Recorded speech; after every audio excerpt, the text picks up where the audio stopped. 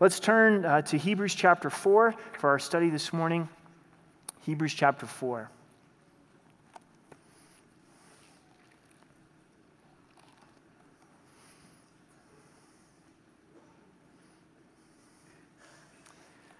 Let's pray together.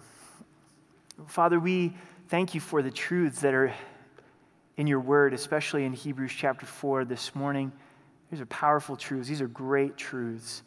We just ask that we would experience them, that we could enjoy your rest, enjoy your peace, experience the power of the word in our lives, to come to your throne room of grace. I pray that you would meet each of us in the way that we need it this morning. You would touch and encourage our hearts. Would you move through the power of your Holy Spirit in Jesus' name? Amen. Rest and peace can be hard to come by. I think everyone is looking for rest and peace. Believers, unbelievers, part of the human experience is, where can I get a little bit of peace? Where can I get a little bit of rest? We look for it in a variety of places. We look for it sometimes in possessions, in a car, in a house, in money and financial stability, but yet there's still a longing in our hearts for rest and peace.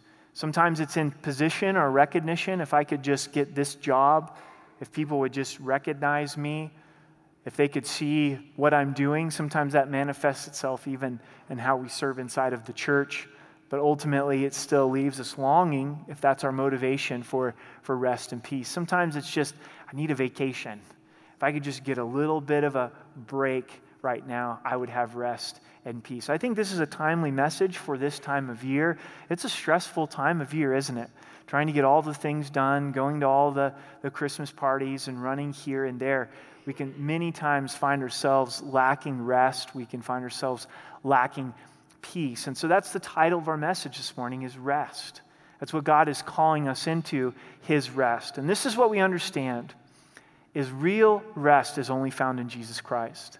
There's nothing wrong with homes and cars and vacations, but if we're looking to those things to supply this emptiness inside of us, we'll always be left longing for more. But if we find our rest in Jesus Christ, we can enjoy the blessings that he does provide for us. St. Augustine, a very famous and well-read author, wrote a book called Confessions, and this is what he said. He said, "Our hearts are restless till they find thy rest in thee." And isn't that true? Our hearts are restless till we find our rest in Jesus Christ. As we go through this text, there's going to be three main things that we focus on. The first is the promised rest, then it's the living and powerful word, and then finally it's the great high priest. But all three of those things tie into one theme, and that's the rest of the Lord. So look with me at verse 1 of chapter 4. "Therefore, since a promise remains of entering his rest, let us fear any of you seem to have come short of it." The time frame in which is being referred is when the children of Israel travel through the wilderness, coming out of Egypt, out of deliverance. They come to the promised land, come to the Jordan River, and through unbelief, they don't trust God. The consequence is they don't get to come into the promised land. They don't get to come into the rest that God had provided. And we're warned in the same way. God's saying, I've got a rest for you, and be careful lest you come short of it. So this is the first point. It's that the promise remains. The promise of rest remains for us. It's God's will, it's God's desire for us to be at a place of rest and peace. What causes us to fall short of it? What caused this generation to fall short of it? Look at verse 19 of chapter 3. "So we see that they could not enter in because of unbelief." They couldn't come into the rest because of unbelief. We don't come into God's rest because of unbelief. The context of Hebrews is extremely important. What's the church going through that's receiving this letter for the first time? They're Jewish Christians, Jewish believers that are being tempted to go back under the law, to trust in their works in order to receive salvation. Unbelief. Once that mentality comes into your heart and your mind, you're never going to experience the rest of the Lord the way that God intends, because your salvation is dependent upon you instead of dependent upon Christ. So you have peace with God because you had a good week and you fulfilled your system of works. But then you have a bad week and you failed, and all of a sudden you're wondering if God loves you. The way that we fall short of God's rest and peace is when we start to operate with God on a works base instead of his grace. His salvation and grace, blessing, mercy comes into our lives through faith, not through our works. And we slip into this. Maybe you're thinking God's going to bless your life because you've really been diligent at reading your Bible this year. Or God's going to bless your finances because you've been faithfully tithing. Or God's going to really move in your family because you've been fasting and praying. And God's going to go, well, here's your crumbs. Here's your crumbs that I'm giving to you because you're on a works-based relationship with me. God's waiting for us to get to that place of going, Lord, would you move in my life by your grace? And we respond to that grace by desiring to give, by desiring to read our Bible. But we shouldn't be reading our Bible and giving and serving, trying to earn or deserve his favor. So it's unbelief in the goodness of God that keeps us from experiencing his rest and coming short of that. In verse 2, for indeed the gospel was preached to us as well to them, but the word which they heard did not profit them, not being mixed with faith in those who heard it. The gospel literally means good news. So what was the good news that was preached to this group in the wilderness? That God desired to give them the promised land. Joshua and Caleb come back as spies and they say, I know that we appear to be grasshoppers in their sight, but God has promised this to us. He's good. He's faithful. We need to trust his goodness. We need to look at his faithfulness, not our inadequacies. They heard that message of good news, but notice they didn't mix it with faith. So the hearing of the good news was unprofitable. This is sobering, and it hit me, is that this time this morning can be absolutely meaningless. It can be unprofitable if we don't respond to the word in faith. When we're reading God's word on our own, it cannot be effective. There can be no benefit. There can be no fruit from it if we read it and it's not mixed with faith. It's not going to mix with trusting in God's faithfulness. It's important to trust the Lord. Trust brings us into rest, doesn't it? When you're trusting, you're resting. In a good, healthy human relationship, and a good, healthy marriage, and a good friendship, there's trust that brings rest. If you can't trust your spouse, you're not going to experience a lot of rest inside of that relationship. If you can't trust a friend, you're going to have a hard time experiencing peace inside of that relationship. And us entering into rest that the Lord has for us has everything to do with trust. Proverbs 3, 5, and 6, what does it say? Trust in the Lord with all of your heart. Lean not on your own understandings. In all your ways, acknowledge him, and he shall direct your path. It's that trust. It's that mixture of faith. And verse 3, for we who have believed do enter the rest as he has said. So there's a contrast to the believer. The believer has entered into this rest because he's responded in faith to the good news. We have the rest of the Lord. The rest of the Lord is rooted in our salvation, is rooted in receiving God's grace. We're not like this generation who has unbelief. We're not like this generation who's wandered in the wilderness. We've believed, and through believing, we've entered into that rest. Continuing verse 3, so I swore in my wrath that they shall not enter my rest, although the works were finished from the foundations of the world. God, in his righteous anger, he says to this generation, you're not coming into the promised land. Notice what he says, maybe underline it, my rest. What God is inviting us into is actually his rest. And this is what we ultimately long for. This is the void that's inside of us that we're trying to fill in so many ways. It's not just that God is inviting us into rest, peace, tranquility, lots of sleep, lots of that kind of thing.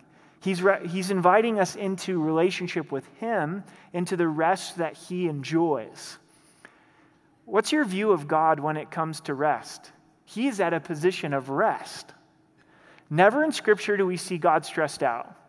Never do we see him wondering what he's going to do, being overwhelmed. Christ died for our sins. He's risen again. It is finished. The work for salvation is complete. Christ is returning. God knows how this whole thing is going to wrap up, and he's at a position of rest. And he's speaking to us saying, I want you to enter into that. I want you to enjoy that. I want you to be at that place of rest, not on your works, but on my faithfulness. Enter into that place. For the children of Israel, the works were finished from the foundation of the world. God had already prepared the promised land for them. All they had to do was walk in by faith. How did God win the first victory? Walk around Jericho once a day, this massive walled city. Then the last day, shout and yell and blow your shofars, these ram's horns, these trumpets as loud as you can. And God just brought down the walls. It was God's work. They simply had to trust it. It was from the foundations of the world, but they didn't have the faith to step into that generation before Joshua. God was ready to give them gracious gifts, things that they didn't deserve. God was declaring, I've got houses for you you didn't build. I've got vineyards that you didn't plant. I've got orchards that you didn't wait all of those years for the trees to get to the age of maturity. We have appreciation for that in Colorado. It takes forever for trees to grow here, doesn't it? You plant a tree in your yard. I hope you're planning on living there for 15 years because you might then get some shade or some benefit out of that tree. If you live out in Falcon or Peyton, good luck, 25, 30 years to get a tree to grow out there. And here's Israel. They're walking into vineyards. And they're ready to go. The grapes are there. Immense fruit. Orchards, it's there. Houses that are already built. It was done before the foundations of the world. They simply needed to trust and then walk in obedience based on that faith and based on that trust. In verse 4, for he has spoken in a certain place of the seventh day in this way, and God rested on the seventh day from all of his works. And again, in this place, they shall not enter my rest. In these next few verses, God's giving us examples of his rest. And one of these examples is the Sabbath day. The other is the promised land. The Sabbath day, the seventh day, God rested after he created the world in 6 days. Why did he rest the seventh day? Well, he was tired. I mean, that's a long week. He created a whole lot of stuff. And he's like, wow, I need a break. What do you think? Absolutely not. He wasn't tired. He wasn't wore out. He didn't need a break. He wasn't exhausted. He didn't even break a sweat in creating the universe. He just spoke it and it was into existence. He rested to show us that he is in a place of rest. This is, again, the emphasis of my rest. He rested from all of his works. It's his rest. The Sabbath is the seventh day of the week, and the nation of Israel was asked to observe it in the Old Testament. And then how does that apply to New Covenant, New Testament believers? Are we required to, on the seventh day, do no work? The seventh day is when the sun goes down Friday to when the sun goes down Saturday, a 24-hour period. And is this what God would desire? We don't find that in the New Covenant. What we find is that this one day of rest was pointing to who? It was pointing to Jesus. In Colossians 2:16, it says that the Sabbath was a shadow of Jesus Christ.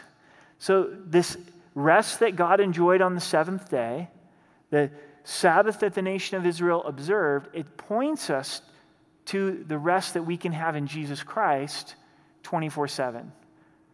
So why would we embrace the shadow? We would want to embrace the substance. Say, for instance, Amber goes out of town for 1 week, and it's in the summertime. Woe is me for that 1 week as I'm taking care of the 4 kids by myself. I know you can feel sorry for me. Not really. Amber does it all the time while I'm working, right? But the house goes into chaos when mom is gone. Ladies, moms, you're amazing. It's phenomenal. So she finally gets back, and here she is, and the kids, it's a miracle. They're still alive. They're clothed. They were fed. Maybe not bathed, but they're alive.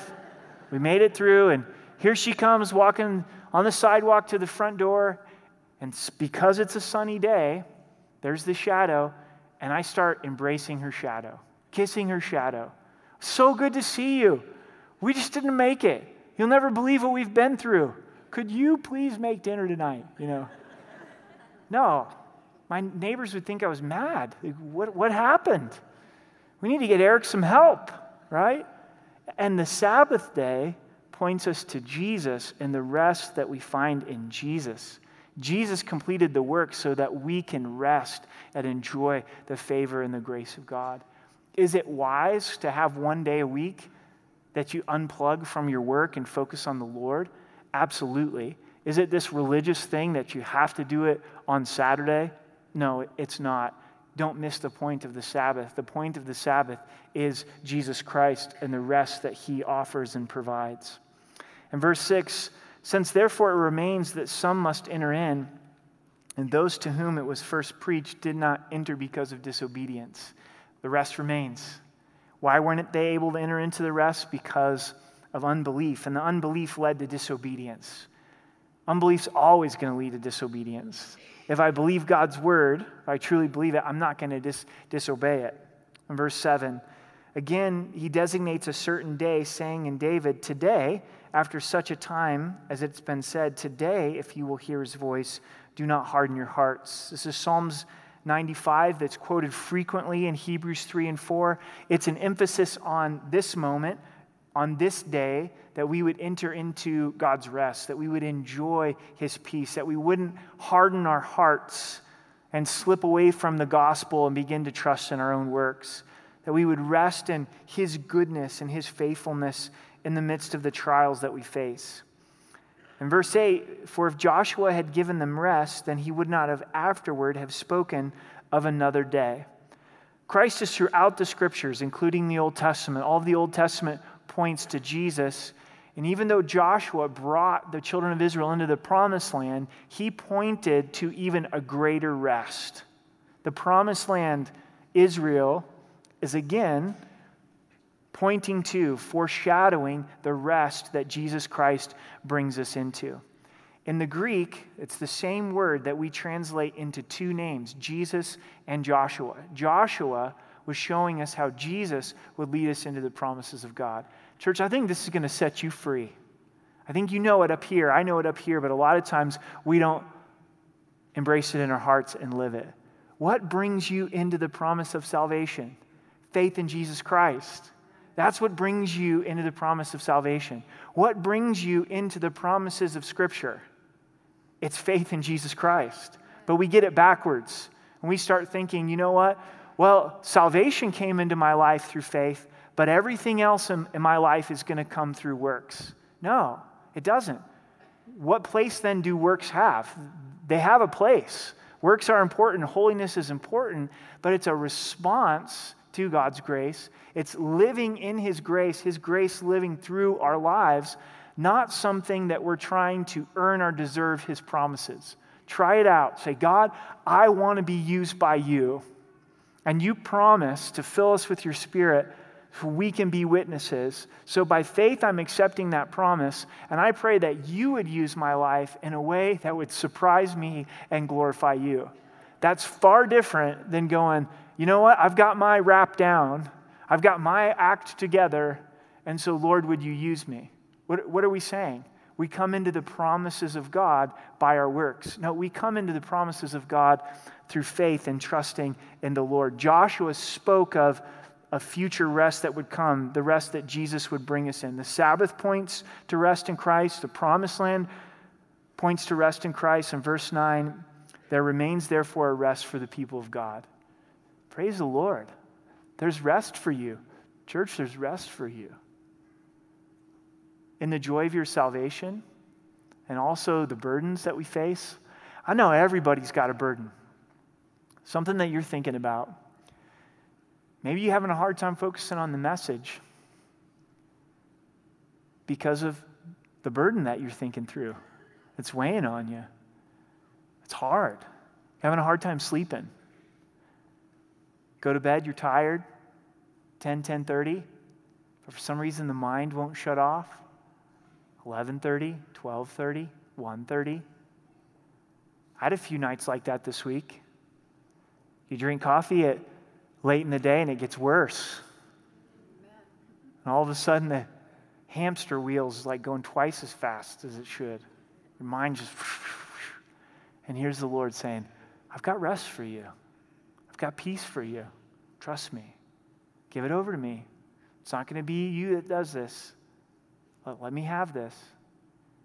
It's God's will to provide rest for us. It's God's will for us to be at a place of peace.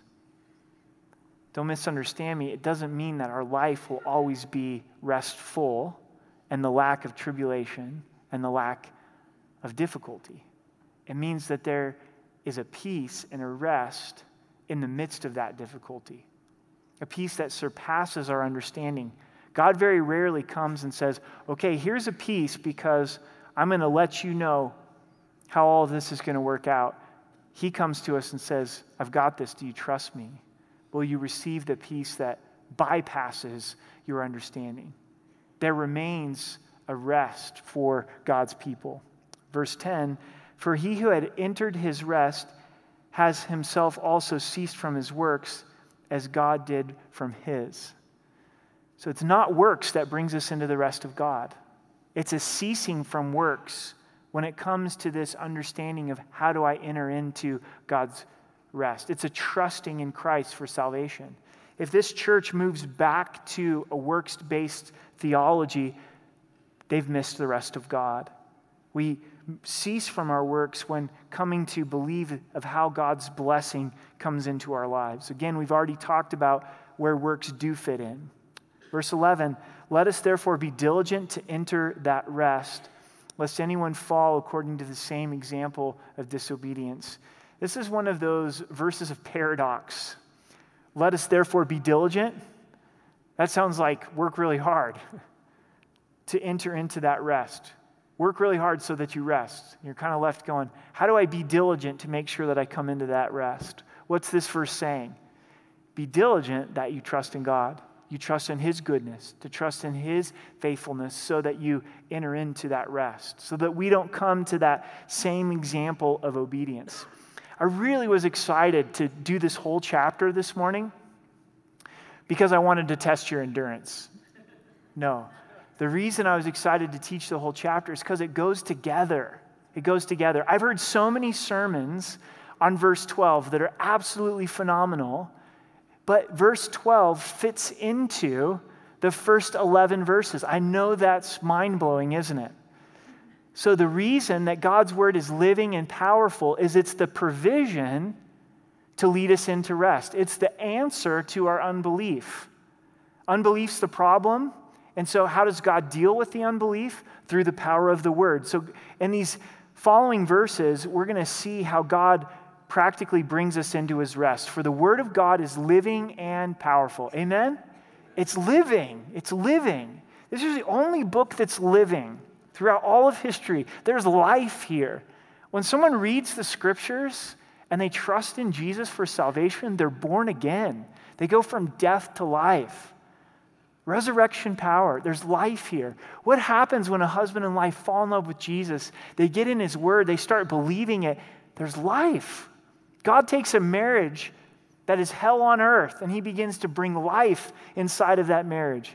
What happens to a 17-year-old that wants nothing to do with God, that's rebelling against their parents, that's getting as much trouble as possible? When they get into the Word of God and the Word of God gets inside of them, there's life there. Amen? There's power here. Spurgeon said this, that the Word of God is like a roaring lion. You don't need to try to defend it. You need to simply let it out of its cage. Let God's Word out of its cage. Let God's Word do that work in your heart and your life.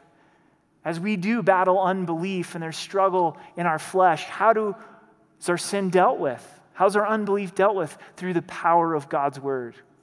We believe in the power of God's Word here. That's why we dedicate our time to it. Saturday night, Sunday morning, going through the Word. Wednesday nights, going through the whole entire Bible. This Wednesday, we're going to be in Romans chapter 6. We're pumped about it. Looking forward to it. God's Word's powerful. Men's ministry, women's ministry, children's ministry. We've got this crazy idea here that kids can learn the Bible. Do you know in the children's ministry from first grade to fifth grade this morning, they're studying the book of Hebrews.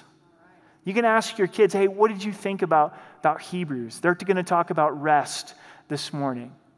They're going at a little slower pace. Then next week, they're going to look at the power of God's word.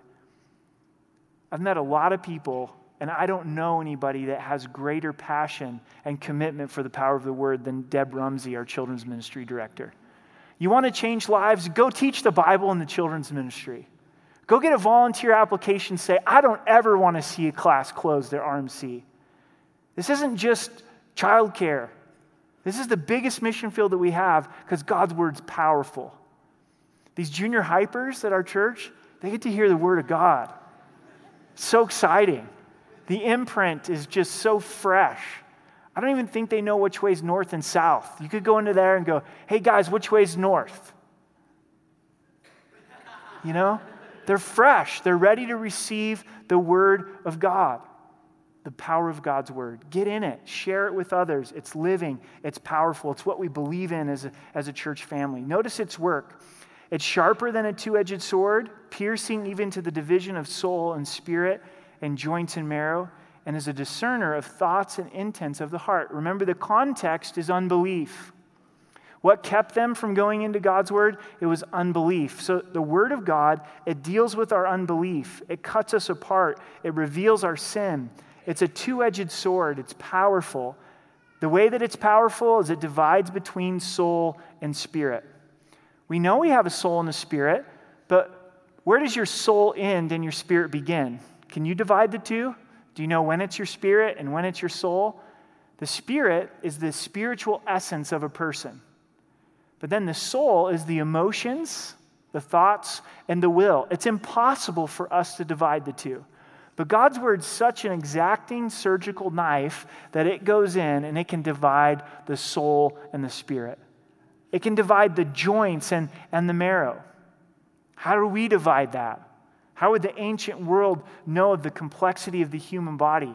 We know so much of the joints and the ligaments and the marrow because of all of the technology that God has blessed us with. The ancient world would look at this and go, how in the world would you know what's inside of the human body in this way? But it's an illustration of how God's word can divide. A discerner of the thoughts and the intents of the heart. How may this look? So you have a thought, but underneath that thought is an intent. And sometimes that intent is right, and sometimes that intent is absolutely wrong. It's selfish, it's prideful, and other times it's motivated with the glory of God. And God's word's so powerful that sometimes God comes to us through his word and says, that's the right idea, but it's the wrong intent of the heart. How could we even divide that inside of ourselves? How could we even know that inside of ourselves if it wasn't for the word of God? Go for it with the word of God. Go for it with the word of God. Not out of legalism, not trying to earn or deserve his favor, but as the best tool on the planet to bring us into the rest of God. Enter into that surgical table and allow the Lord to do his work. Commit to being in the word. Commit to reading the Gospels. Read the whole entire Bible. Indulge yourself on the word of God. Go for it. It's powerful. Have you had those moments when God has spoken to you through his word? There's nothing like it. It hurts like crazy. Oh, God, I didn't realize how much pride was here. I didn't realize how much bitterness was here. And it's the most painful thing, but it's the most beautiful thing at the same time, isn't it? Sometimes we go, I don't know if I want to go to church this morning because I know they're going to open the word there and I'm going to get convicted. And then you go, no, I need to be convicted. I need to hear the word of God. I don't know if I'm going to read my Bible today. I know I'm going to be convicted. No, I need to be convicted. Notice what the word does. It brings this transparency, this nakedness before the Lord. And there's no creature hidden from his sight, but all things are naked and open to the eyes of him to whom we must give account. Brokenness comes over us as we're in the word, all for the intent of bringing us into God's rest. God sees, God knows. We can't hide from him. Don't try to hide from him. Bring it to him. In brokenness and transparency and honesty, and we will give an account to the Lord. As believers, we will answer to the Lord not to determine whether we're saved or not, but to say, Lord, this is what I've done with the life you've entrusted to me, the life that you've saved me with. Now, please follow the flow here, because once the Word of God cuts us in pieces, it brings us to the Prince of Peace, Jesus Christ. We don't see our great need for the great high priest without verses 12 and 13. It's the nakedness, it's the brokenness that brings us into the richness of our great high priest. It's the third thing that we consider, the great high priest. Seeing then that we have a great high priest who passed through the heavens, Jesus, the Son of God, let us hold our confession. It's the third time in the book of Hebrews that Jesus has been declared as the great high priest. Now we find it elaborated on. What does it mean that Christ is the great high priest? He passed through the heavens. Incarnation, crucifixion, resurrection, ascension. Amen. He's victorious. He is the high priest who's ascended. He's the Son of God, the only begotten, the beloved. So let us hold fast our confession. Let's continue in faith in Jesus Christ, and knowing that it's through faith that we enjoy the rest of God. This is how we practically on a daily basis hold fast to our high priest. For we do not have a high priest who cannot sympathize with our weakness, but was in all points tempted as we are, yet without sin. When you come to your great high priest, it's not that he doesn't understand. He understands to the fullest extent. The word sympathize, it means to suffer alongside with. He was tempted in every way like we are, yet without sin. I know this is another profound thing, just like, verse 14 comes after verse 13, so study them together. This is crazy. This is going to blow your mind. Are you ready for it? A temptation is not a temptation unless it's some temptation. Let me say that again. A temptation is not a temptation unless it's a temptation. Some people teach this section of Scripture, and they go, because Jesus is God, he couldn't be tempted with sin. Sin could never look good to Jesus because he's God. But what does it say here? He was tempted like us. So that means sin actually had to look good in order for it to be a temptation. Yet, he didn't give in to sin. So we don't want to take away from this verse on either aspect. Don't say that Jesus wasn't tempted, but also don't make Jesus into a sinner. Don't think that he committed sin because he was tempted with sin. We then understand that temptation's not the sin, but it's giving into temptation that's the sin. So when we come to our high priest, he knows exactly what it's like to be tempted. He was in the wilderness for 40 days fasting. Satan comes and tempts him while he's alone. It wasn't the only time that Jesus was tempted, but that's an example in Scripture.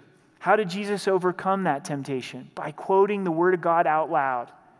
Small sections of Scripture out loud, giving us an example, but not only providing the example, but being a person, our Savior, our high priest that we can run to when we're tempted. Bear with me for a few moments because this is going to be a little bit challenging. It brings up a point of pain in our state. Colorado, unfortunately, has had way too many mass shootings. Way too many young men that have decided for a variety of different reasons that they were going to come into a place where there's a group of people and just start killing people. Innocent people, people that they didn't know. That's a temptation I can't sympathize with. I just don't understand it. You probably don't understand it either. What goes on inside of someone that they get to a place where they think it's a good idea, something they desire, to go and kill a whole bunch of people. But Jesus understands that temptation. That's a reality of this verse. As every temptation, he understands that he can sympathize with.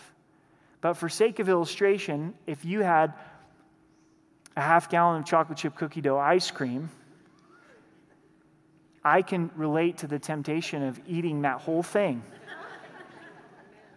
in one sitting. Even a greater temptation, Boulder chips. Have you tried those suckers? They are good. When I start on a bag of those, might as well just do the whole thing. See, that's a temptation that I can sympathize with, a temptation that I have given into. So Christ, he understands. Sometimes we let ourselves off the hook when it comes to temptation because we say, nobody understands. If you grew up in the house that I grew up in and you went through what I went through, man, God's heart is broken. You should have never gone through that. It was never God's intent. But he does understand the temptation that you now go through because of the environment that you grew up in. Some of you say, I read the scriptures on how God wants me to treat my spouse, but you don't know my spouse. Man, if you knew my spouse, you'd have homicidal tendencies too, It's like, I don't know your spouse. I don't know if I want to know your spouse, but God understands. He sympathizes. He understands. And so it's from that perspective that verse 16 comes into play. Let us therefore come boldly to the throne of grace that we may obtain mercy and find grace to help in time of need. How do we come to the throne? Boldly.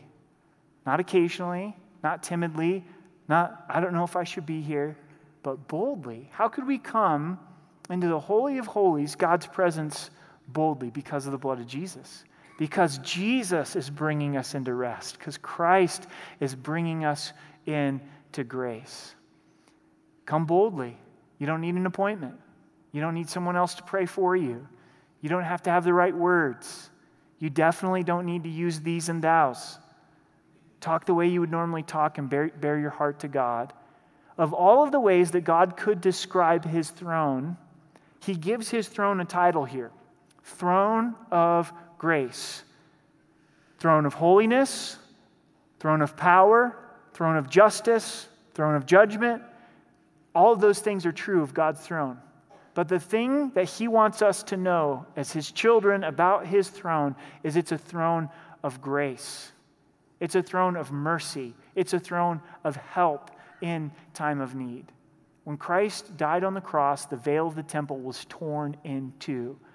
One man, one day a year, could go into the presence of God, the Holy of Holies. And when Jesus died, he said it's open access. You don't come by your works. You come by faith in the grace of God. But grace is hard to receive. God, I want to fix this. I want to do this. I want to provide for this. I want to bring myself into this place of rest. And God's saying you can't. It's got to be through grace. Grace is a gift that's given to us that we don't deserve. We deserve judgment, and God gives grace. What's mercy? God withholding the judgment that we deserve. So God, I deserve this. This would be the consequence that I would get. And the Lord says, here it is. How do you overcome temptation? You go to the throne of grace. You hold on to Jesus. And in faith, ask for that grace and mercy in that time of need. The throne room is open and available to us. There's 3 actions from Hebrews 4. And I think that they're crucial on a daily basis in our Christian life. And the first is enter his rest. Every day, there's an opportunity to enter into his rest through faith. We don't have to live in that place of fear and anxiety. We can live in that place of rest. And then the second is enter into the surgical table. A lot of times, in order to get into the rest, we've got to get onto the surgery table, the great physician. Every time I've had a surgery, I've had a few in my life, I had to make an appointment. I had to schedule it, had to trust the surgeon, trust the anesthesiologist. First time you go under anesthesia, you're like, I sure hope I wake up. I'm kind of a skinny guy, don't give me too much, I'm going to stay awake as long as I possibly can, and then bam, you're out. You got to make an appointment, gang. No one can do this for you. No one got you to church here this morning on your own. You made a choice to be here. You made a choice to allow God's word to do the work. Nobody can open this for you. No one can do it. There's surgery that God wants to do in our lives because he loves us, but we got to put some time here. We got to let the surgical knife do the work. Enter into the surgical table. And then the last thing, and I think it's the most important, is enter into his throne room. Go to his throne room frequently and often. Are we strangers at the throne of grace? Doesn't it seem in some way that there's a little bit of an injustice that God would do all this for us? Say, all you need to do is come. Come in faith.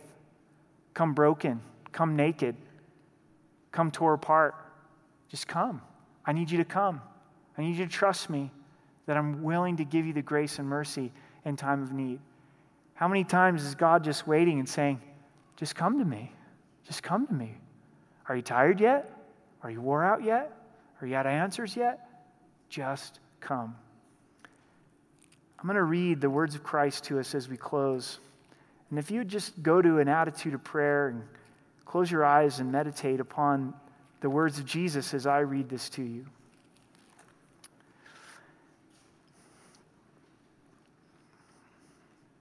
Come to me, all you who labor and are heavy laden, and I will give you rest. Take my yoke upon you and learn from me. For I'm gentle and lowly in heart, and you will find rest for your souls. For my yoke is easy and my burden is light. Jesus, we thank you for your invitation, and we come. Lord, we are tired of laboring and carrying burdens. We lay those down for your yoke to walk with you. We claim your promise in your word that you give grace and mercy and help in time of need. You know the particular situations, struggles with sin, difficulties that we need grace and mercy in our lives. Would you help us to enjoy your rest today, this afternoon? May there be more days in our lives where we're abiding in your rest, abiding in your goodness, than wandering in the wilderness. God, thank you for your people. Would you meet them? Would you bless them? In Jesus' name, amen.